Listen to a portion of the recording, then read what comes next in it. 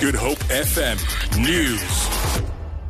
Good afternoon. It has emerged that Acting National Police Commissioner General Khomotso Phahlane has been charged with defeating the ends of justice regarding how he afforded to pay for his house.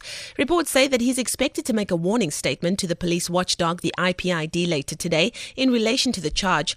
Phahlane is the fourth consecutive top cop after Jackie Selebi, Bheki Cele and Ria Piyecha to be implicated in wrongdoing during their term of office.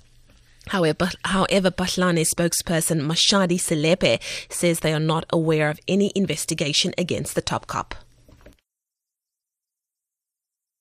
We do not know of any allegations or any investigations conducted against the acting national commissioner, but also as a department, we respect the mandate of IPID to investigate any member of the South African Police Service, irrespective of who the person is. And it is unfortunate that such investigations are only known by the media. This is only about to damage the reputation and integrity of the acting national commissioner.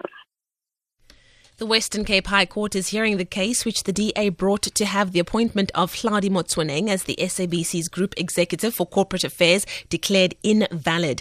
The party says Motsoeneng is not fit to hold any position at the national broadcaster and should be removed immediately. The SABC appointed Motsoeneng after the Supreme Court of Appeal set aside the High Court's decision that his appointment as Chief Operations Officer was irrational. Advocate Anton Katz is arguing for the DA. What we say is that not dissimilar in kind, in effect, to that which we sought and were granted by Skipper's J, affirmed by the FCA, which is a suspension pending something else. So to declare it that until something else happens, Mr. Motsoeneng may not be there. In those cases, it was that he couldn't be the COO. Now, it's not that he can't be the COO in this interim space. He can't be there at all, bearing in mind the charade and bearing in mind the 2.5-year dance that the taxpayers paid in order to keep Mr. Motsoeneng as the SABC.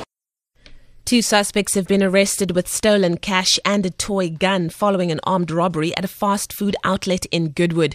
According to official police communication, 3 suspects entered the Value Centre in Goodwood last night and held staff at gunpoint while they emptied the cash registers.